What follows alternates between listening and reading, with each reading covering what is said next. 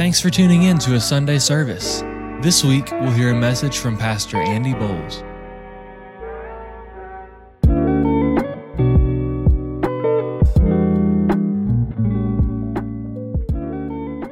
F.E.D, F.E.D, faith, eternity. I'm going over the right letters, right?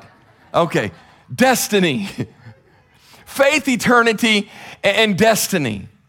Because if the scripture is true and if what Jesus says is right, and I think all of us here this morning probably say amen, what Jesus said is absolutely right. The Bible is true. I mean, if we've come in this room and you're just expecting to hear a guy from a stage talk, then you can YouTube some TED Talks and get from it probably better than what you can get from here. But if we come in this room and we're all anticipating something greater than what a guy on a stage can give, that we have actually in our midst, in our hand, in our possession, the infallible, inerrant Word of God, that we believe it from beginning to end, and that we know that it has power to influence and change us, then we can leave this place a whole lot better than when we came into this place. So what did Jesus say? Jesus said in Matthew chapter 5, verse 6, the Sermon on the Mount, He said, blessed are they that are hungering and thirsting after righteousness, for they shall be filled. If you're taking notes this morning, I want you to put this note down because I think this is super important, not just for this series of messages, but for all of your earthly existence, okay? Here is the comment that I've got on Matthew chapter 5, verse 6. Your appetite will determine your filling. Your appetite will determine your filling. What are you hungry for? Now, we could play that scenario out and we could talk about the hungers that we have in our physical body. Sometimes we hunger and crave after sweets, and sometimes we crave saltiness. Sometimes we want a steak, and sometimes we want a salad. I most of the time want a steak over anything else. But our appetite will determine our filling. It goes the very same, not just for your physical body, but for your mind's consumption. When I was a youth pastor years ago, we used to drive this thought home all the time: junk in, junk out. Junk in, junk out, junk in, junk out, junk in, junk out, junk in, junk out. If all you're doing is consuming junk in your mind, if all you're seeing is junk in your social media, in your entertainment avenues, if all you're hearing is junk, then you should expect junk out. Let me ask you this. When I throw trash in a trash can, what do I get out when it's time to get it out? It don't magically change. Come on. It don't magically change. And so what your appetite is, that's what you'll be filled with.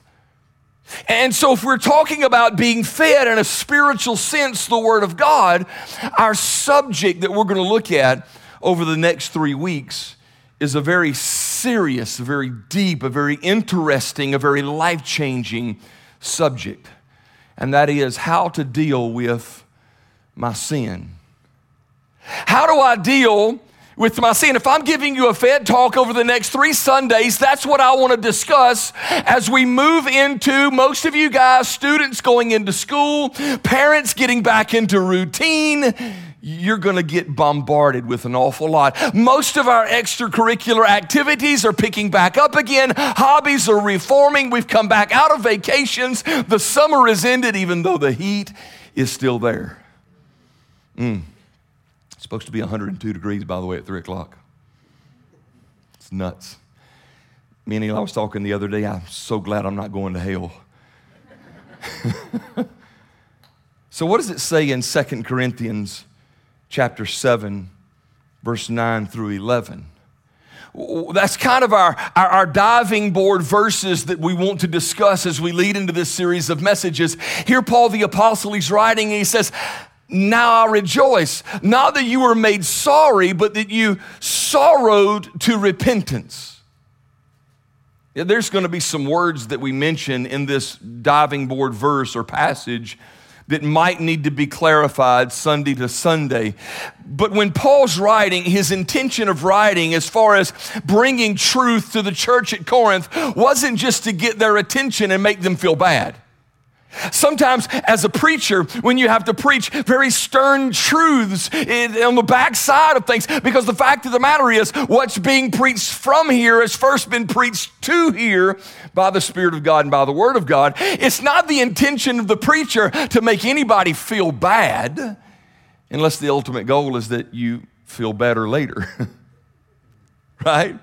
Well, Paul the Apostle, he's not saying I'm writing this to you so that you can just feel bad about yourselves. That's not what I'm saying. He says, but that you sorrowed to repentance. Repentance is just a Bible term, another double-jointed Christian word that means I'm living in one way, in one manner, in one direction, and then all of a sudden I receive a truth from God, and it is so amazing and so abundant to me in the moment that I am challenged to move away from the direction of life I was living. Let me just put it this way. Just kind of get real close to where we live. I am watching pornography. And I know I shouldn't be watching pornography, but then truth hits my heart like it's never hit me before. And I turn away from watching pornography. And now I put blockers on my phone. I get accountability partners. I'm making sure that I defeat that sin in my life. I cuss. I cuss sometimes when I just get mad. I'm trying to be Christian and not use as many cuss words as I used to use. And everybody around me knows that I'm trying to do better, but I slip up and I say a curse word when I'm around a certain group of people, or when I bang my toe against the wall or hit my thumb with a hammer, and all of a sudden it just seems to come out. Boy, don't we throw a lot of excuses on things. But I'm ready to turn away from that, and I turn away from that because I know the Bible teaches me not to use filthy language, and so I want to leave that behind, and I want to turn away from that. I want to live right and no longer be an addiction. But it seems like every time I turn around, there is its ugly face staring me down again. And I am tempted, but I want to repent. I want to turn away from it. I don't want to live in it. Because you know as well as I do, the most miserable person on the planet is not a lost person, but a Christian who's still in sin. Right? And here he's saying, now rejoice, not that you were made sorrow, but that you sorrow to repentance. That was a brokenness that birthed forth a change in your life. He says, for you were made after a godly manner, that you might receive damage by us in nothing, not that we've done anything wrong to you. He says, and this is the power of this passage right here, for godly sorrow worketh repentance to salvation, not to be repented of, but the sorrow of the world works death. You might have experienced this in your life to where you got caught doing something you promised you would never do again. And you felt horrible after you got caught doing something you promised you would never do again. And the people who you told, I will never do this again, when they saw you, you were ashamed. And you were filled with emotion of, I'm guilty. And you wept, but you didn't have any intention not to do it again. He said, godly sorrow works repentance, a godly brokenness. See, I think this is the issue with our sin, and sometimes the unwillingness from us to leave our sin for what God has, which is far greater for us than the sin that we're devouring and filling ourselves up with. I think the problem is we don't realize ultimately who our sin is against. I want you to know this, that when you sin, there are casualties. You can't sin without there being some casualties. When you sin in your marriage, there is a casualty in that relationship. When you sin in your friendships, there is a casualty in that friendship. When you devour things with your eyes, there is a casualty in your mental state. There we can't separate ourselves from the fact that God has already set in course in James chapter 1, where he says when sin is conceived, it brings forth not life, but death. And so God, with all of his mercy and grace, is wooing us not to be broken.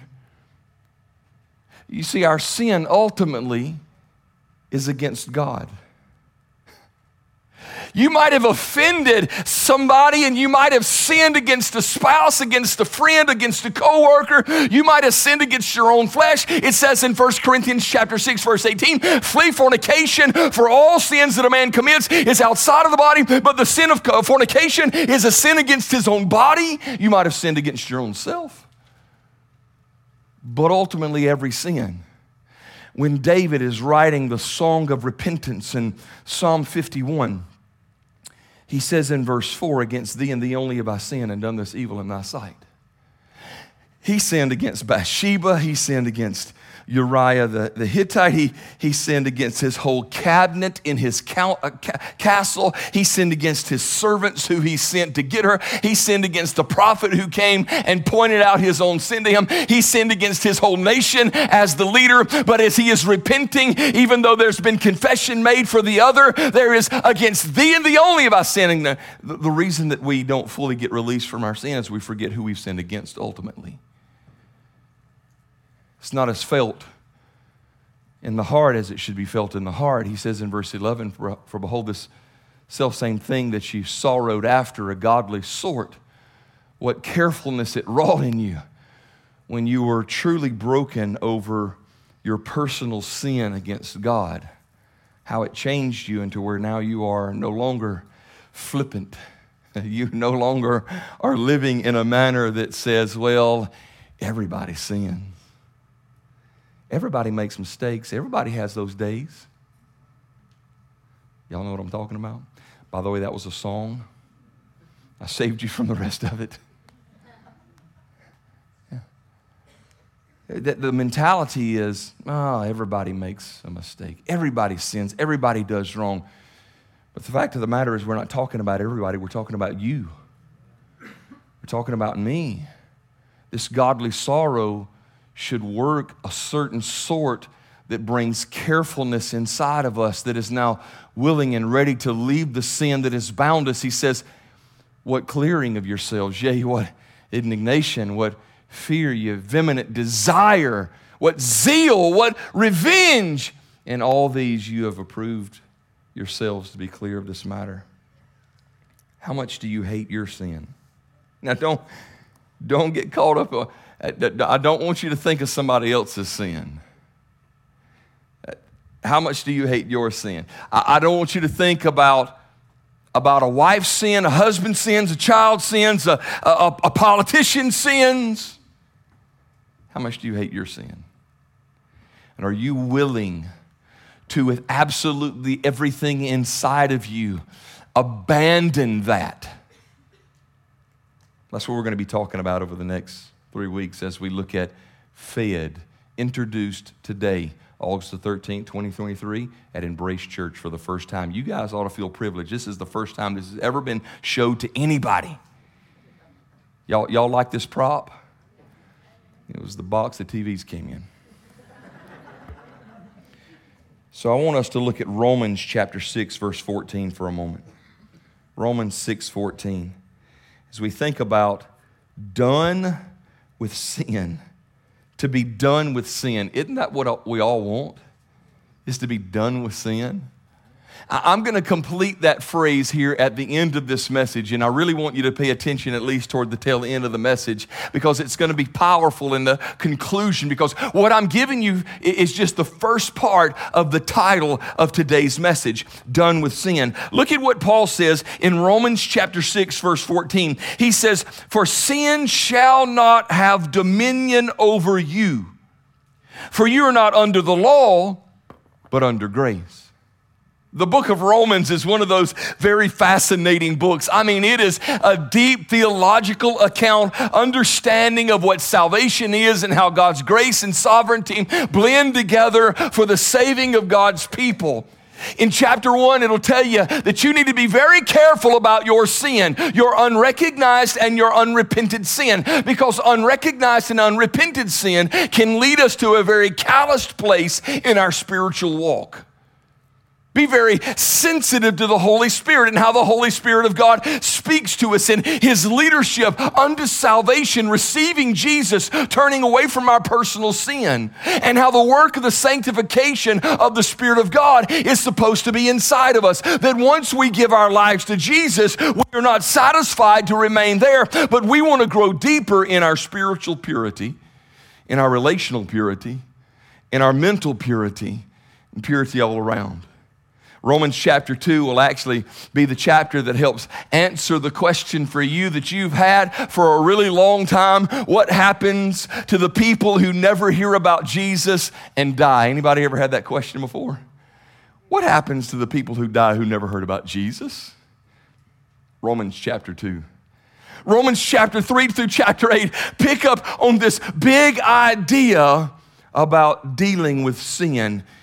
This verse 14 of chapter 6 is kind of our landing spot. He says, "For sin shall not have dominion over you, for you're not under the law, but under grace." Paul, in this moment of a blending of personalities and cultures and the diversity of ethnicities in the city of Rome, he's addressing both those who are Jews and those who are not Jews. Those who are Jews, they understand the law, the Torah, the Pentateuch, the Old Testament, Genesis to Deuteronomy. They take it to heart in such a place to where they've been living by it 9 months before they were born. You ever heard anybody give that testimony? Somebody says, "How long you been going to church?" 9 months before I was born. Mom was bringing me to church before I was even born. That's a great practice to have, right? The Jews could have said the same thing about being under the law. They were born Jewish, which by nationality tied them into one of the most special groups of people in all of the world, the apple of God's eye. This people to whom God would see fit to birth His Messiah through that group of people. Jesus was a Jew. But not just were they Jew by nature and nationality, but they were Jew by choice because of religion. And they received this law that they were to live under that was doing nothing but suffocating them to death. Have you noticed that, by the way? When all you've got is rule with no relationship, you wind up suffocating, don't you? If there's rule after rule after rule and there's no understanding of the rule, it'll crush you under its weight. That's why Galatians chapter 3 tells us that the law is nothing but a schoolmaster to teach us of our need of Jesus the Savior, right? And so as he's writing, he's having to balance this theological thought, the study of God in this. What do people do who are under the law? What do people do who are not under the law, the Gentiles? But then he lands on the place to where all of us can be, no matter if we're Jew or Gentile, and that is under grace. Where you want to be, where I want to be, is under grace. How many of you guys appreciate grace? You know when you appreciate it the most? Right after you've sinned and you understood you offended God. That's when, you know, whenever you recognize grace the least, when somebody sinned against you and you want retaliation. So thinking about this F.E.D talk, it's this verse where we learn 3 truths about being done with sin. First is the present situation. You want to be done with sin, right? I want to be done with sin. The present situation. Romans chapter 6, verse 14, he says, "For sin shall not have dominion over you." It is a present tense word, not had or will have. Understand this, that we all live in an environment that is drenched with temptation. There's not too many places you can go to where you don't face some kind of temptation. I remember hearing a story of a preacher who was trying to quit eating donuts. And so he prayed and he prayed and he prayed, and he even spent time fasting and saying, God, please, I don't need to eat sweets. My waistline is growing. I'm going to become diabetic if I just keep eating these donuts. But his routine for years was every morning go and get half a dozen of donuts and at least eat half of them before he got his way to the office. And by the way, this is not a true story of me, okay? And so he prayed and he said, God, please, God, please. One day, under a great amount of temptation, he was circling passing the donut shop. And he said, God, if you'll allow me grace one time to eat one donut, he said, let there be a parking spot available right at the front door. And after the 12th lap around the block, there was a spot. Sometimes how we're in such an environment of temptation, but the fact of the matter is sometimes we create the environment of temptation for ourselves, don't we? Yeah. And so if we want to be done with sin, then we've got to understand the present situation. We don't have to drown in sin even though we're in an environment of sin. This present tense of Romans 6:14, for sin shall not have dominion over you. It's the moment, it's the now. Understand that the sin that you deal with and understanding freedom for the future is not to focus as much on the future as it is to focus on the now. This is where a lot of times we get to whenever we're thinking about being freed from the bondage of some sin in our life, as we think futuristically about what life could be without that sin in my life. And there's nothing wrong with thinking about futuristically what my life could be without that thing in my life that is destroying my life, whether it is addiction or whether it is just perpetual bad attitudes, whatever it might be. We sometimes think futuristically of that, of how I could be or what could be if I was set free. Or sometimes we go to the other end of the spectrum and we don't think futuristically, especially when we sin in the moment. We all of a sudden start cataloging all of the times that we've done it in the past, and every time we committed not to do it again, we become historians. And we think back and we remember, dang, it ain't been about 72 hours since I did that. I remember 2 weeks ago when this situation came up, there was the temptation, and I caved into the temptation, and I did it then. And all of a sudden, our minds get focused on the past, or our minds get focused on the future, what life could be, but it can't be because I can't get from here. And we forget just that present moment of the temptation we're in, or the sin that we've just committed in that moment, or quite possibly, what about the defeating of the temptation so that there is no sin in that moment? What about getting through the moment of temptation? What about having in that moment, for sin shall not have. Not that it just won't in the future, and not just that it has had its time in the past, but I declare right now in this moment that sin won't have dominion over me. You have to sometimes see it in the present. This is why Paul writes Ephesians chapter 5, verse 15 and 16. He says, see then that you walk circumspectly, in other words, with great attention to what's happening in life, not as fools, but as wise, redeeming the time because the days are evil. See that you walk very reverent, very aware in this moment, because it's a present situation that you're dealing with that is reminding you of your past and robbing away the hope of your future when you've sinned. The next thing, the second out of the three truths about being done with sin is the power offered unto us. For Christians, who has more power, you or your sin? Oh, come on, it's not rocket science. It's not a bad question. It's not a trick question. Who has more power in your life, you or sin? Come on, y'all sound mighty weak. If you got a champion, it's better than that, right?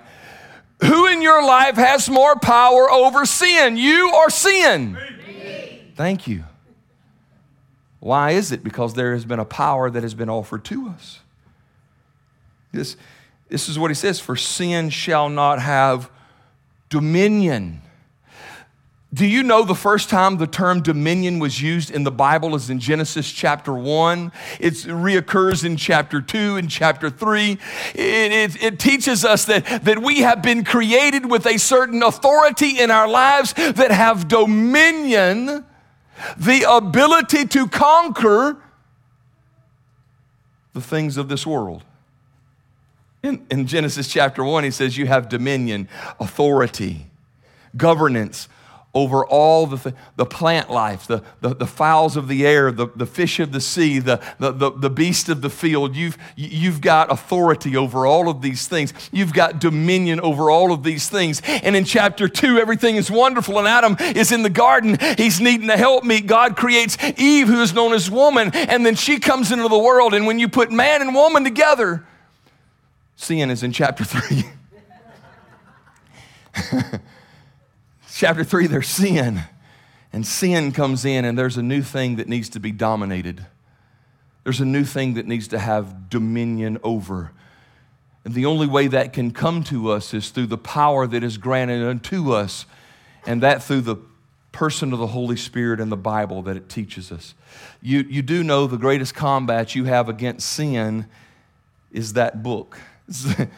Someone once said that either sin will keep you from this book or this book will keep you from sin.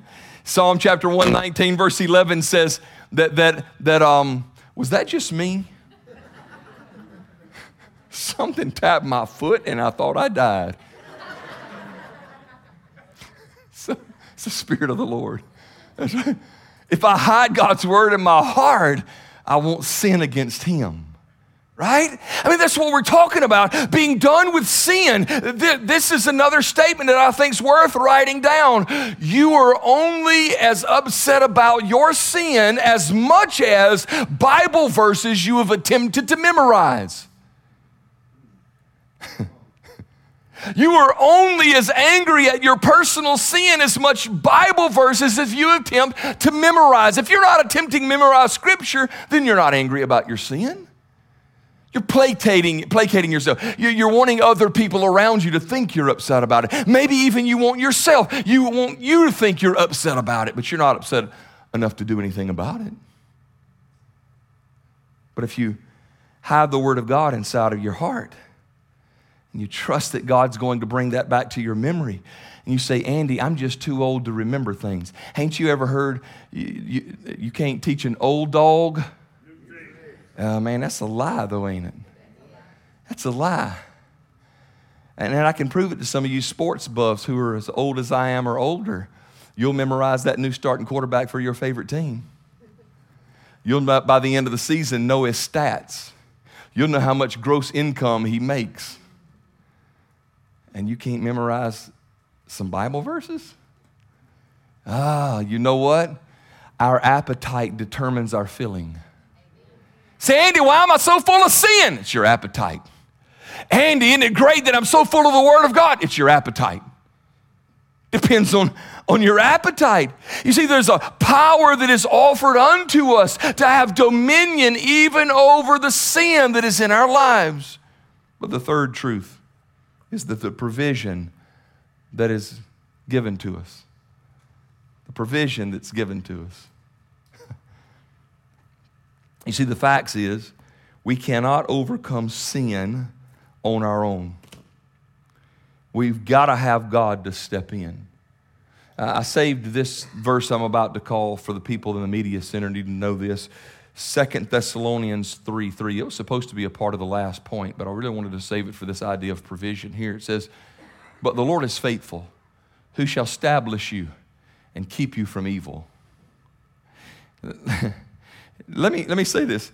If it's your desire to be done with sin, and it's God's desire that you be done with sin, when those two match, guess what's going to happen? But the Lord is faithful, who shall establish you See, we've got to have God on our side. We've got to have God in our lives. He says in verse 14, for sin shall not have dominion over you, for you are not under the law, but you are under grace. John 1:17, John the apostle is writing in remembrance of what all Jesus did, and he's recording this gospel record, and he says in verse 17, for by Moses came the law, that weighty thing that smothers us. We can't escape because we can't fulfill, and we're not perfect, and we're going to sin, and we're going to mess up. And this is a constant reminder to us of how wicked our flesh is and how weak we are spiritually. By Moses came the law, but by Jesus came grace. Came grace. Grace that is greater than all of your sin. We go to that. I mean, we're in chapter 6 of Romans. If you were just to flip a page over to Romans chapter 5, where does this chapter 6 come from? It flows out of the thought of chapter 5 where it says, moreover, the law entered that offense may abound to help us see our sin. But where sin abounded, grace did much more abound. We say, man, thank God for grace. The way he starts off chapter 6 is, what shall we say then? Shall we continue in sin that grace may abound? This is the crazy thing about grace. We all need grace. We all appreciate grace when we need grace. But the trouble is sometimes we're prone to frustrate grace. We're prone to abuse grace. Nobody here has ever lived a lifestyle that abused somebody else's grace, have we? We don't understand that thought, do we? Yeah, we do. We took advantage of grandmama and her checkbook, right? We made sure that the grace of the husband or the wife was stretched to its limit before the tension finally snaps. Paul says in Galatians chapter 2, verse 20, you guys know that it's not me, but Christ who lives in me. That thought of me being dead to my own sins and Christ living his life inside of me. And that verse 21 that we don't think about much when we look at verse 20 is he says, therefore I do not frustrate the grace of God. The grace of God is given to us. And the fact of the matter is the grace of God is extended to you this morning. Not just if you need it, it's because you always need it. Not just in a moment. Grace is not a Band-Aid that is slapped on a cut and that's it. Grace is the skin that you're living in. It's got to be constant. It's got to be all the time. It's got to be overwhelming. It is what withholds the judgment of God over our lives. Romans chapter 4, verse 6. Blessed is the man whom the Lord will not impute sin. This verse doesn't have the word grace in it, but it's got the word grace all over it. Blessed is the man whom the Lord will not impute. What do we deserve? Our sin to be on us. Our sin to weigh us down. Our sin to take us under. But happy or blessed is the man to whom the Lord does not impute, drowned in his own sin. It's because of grace. You see, there's two types of people here this morning.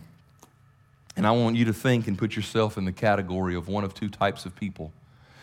There are either the people here who want to be freed and done with sin, but don't exactly know how to do that. And then there's another group of people here who say you want to be done with sin, but you're doing the same thing that you've always done with sin, and it's a telltale sign that you really don't want to be done with sin. You say you want to be done with sin, but you really don't want to be done with sin. Because if you wanted to be done with sin, then you would have done something with your... Man, is this sermon dragging y'all down? No? Is this okay? It's going to have to be, because it's almost over. Two types of people. Either you really don't want to do nothing with it, or you want to do something with it and you just don't know what to do with it. I'm fixing to tell you what to do with it. You ready? You ready? The only thing you can do with it, and that's confess it to Jesus. Okay, there's a couple of things you got to do before you can confess it, and that's recognize that it is sin, that relationship is inappropriate, and you know it's inappropriate, and you need to confess that before God and agree with Him that it is wrong. We've got a culture of a bunch of sissified people who have had way too many comforts. And none of us want to be told we're wrong. All of us want to always be right. And all of us want our opinions to be heard first and loudest. And that's just the culture that we live in. And we don't want to be told. We don't want to feel that we're wrong. But please understand me, with every ounce of love that I give each and every one of you, one day you will stand before a holy God who is just in every way. And He is expecting you to come before Him clean. How do I know that? Jesus teaches us that He is coming for a spotless bride. The bride is the church. He is the groom. Have you ever seen a bride just before dum, dum, da, dum? Have you ever seen her rolling around in a mud puddle saying, let me get this thing right? No. I mean, she is decked out. Every hair in the right place, even checked before she walks in the room. Is my makeup okay? Is my hair fixed? How does my dress look? Is the train right? Don't have no bugs on me, right? Because she wants to present herself looking real good. Jesus is coming. It won't be long, we're going to hear the dum, dum, da, dum, and it's going to be Him coming down and not us. And when He comes down, He's looking for a spotless, pure, confessed God. I am a sinner. I am wrong. It doesn't matter how angry I get. My anger is not justified. It doesn't matter the words that I use. They're not appropriate and not kind. It doesn't matter the excuses that I give of what I look at and how I feel. It doesn't. You got to start putting the stake of the cross in all of your excuses, so that when you confess, it will not be a worldly sorrow that only works what it works in the moment, shame and guilt. But that your heart is truly open and you say, God, you are right and I am wrong and this is a sin, and it doesn't matter what the TikTok person is telling me. The Word tells me something different. It doesn't matter what the next cubicle says about that lifestyle. The Word of God tells me something differently. Come on. I'm going to start preaching. Y'all don't get involved here now. It doesn't matter there. It matters here. And so I'm confessing this. And the amazing, wonderful, great thing about confession is when you confess from a sincere heart, God hears that from heaven and He begins to build a channel in which He pours out His grace over your life. Because what He's looking for, just like me and you, whenever we got a kid that acts dumb and we know he acted dumb. How many of you parents are like that? You know, you kind of waiting in the shadow parent. You know, you told him, don't do that. That's dumb. And then you step off in the shadow and you're like, let's watch the show. And he does something dumb. And then he comes to you eventually after trying to hide the dumb thing he did, and realizes all he's doing is making it worse. And then he comes to you and says, I blew it. I did the exact opposite you told me to do. How many of you guys going to open the helicopter? No. Not at that point you're not, right? At that point, what you're going to do, because he's learned his lesson, you're going to give some grace. Because you see he's broken, he's bruised. He needs grace. And so you're going to pour out grace, and then you're going to reinstill the truth that you already gave him about how to get out of that situation. Repentance, confession, grace, turning away from it. I've learned my lesson. Have you learned a lesson? Have you learned a lesson about your sin? This is the conclusion to the title. You ready? We're done with sin, and the only way to be done with sin is to leave with Jesus. You hear me? The only way to be done with sin. Look in the gospel record. There's the demoniac in the Gadarenes. What does he want? Jesus, don't leave this place without me, right? How many people after their healing came to Jesus and said, let me go with you? You know, the good thing about us is whenever we come and confess our sin to Jesus, he's faithful and just to forgive us our sins and cleanse us from all unrighteousness. And he pours out a grace to us that is greater than our sin. And with the goodness and grace of God, he leads us to a place of repentance. And he says, once we've got into that place of repentance, now this is where I'm going. Do you want to go with me? And who would say no to that? Who would say no to that? Yes, Jesus, I want to go with you wherever it is. That's where I want to go. You know where Jesus went in the Gospels? To the cross,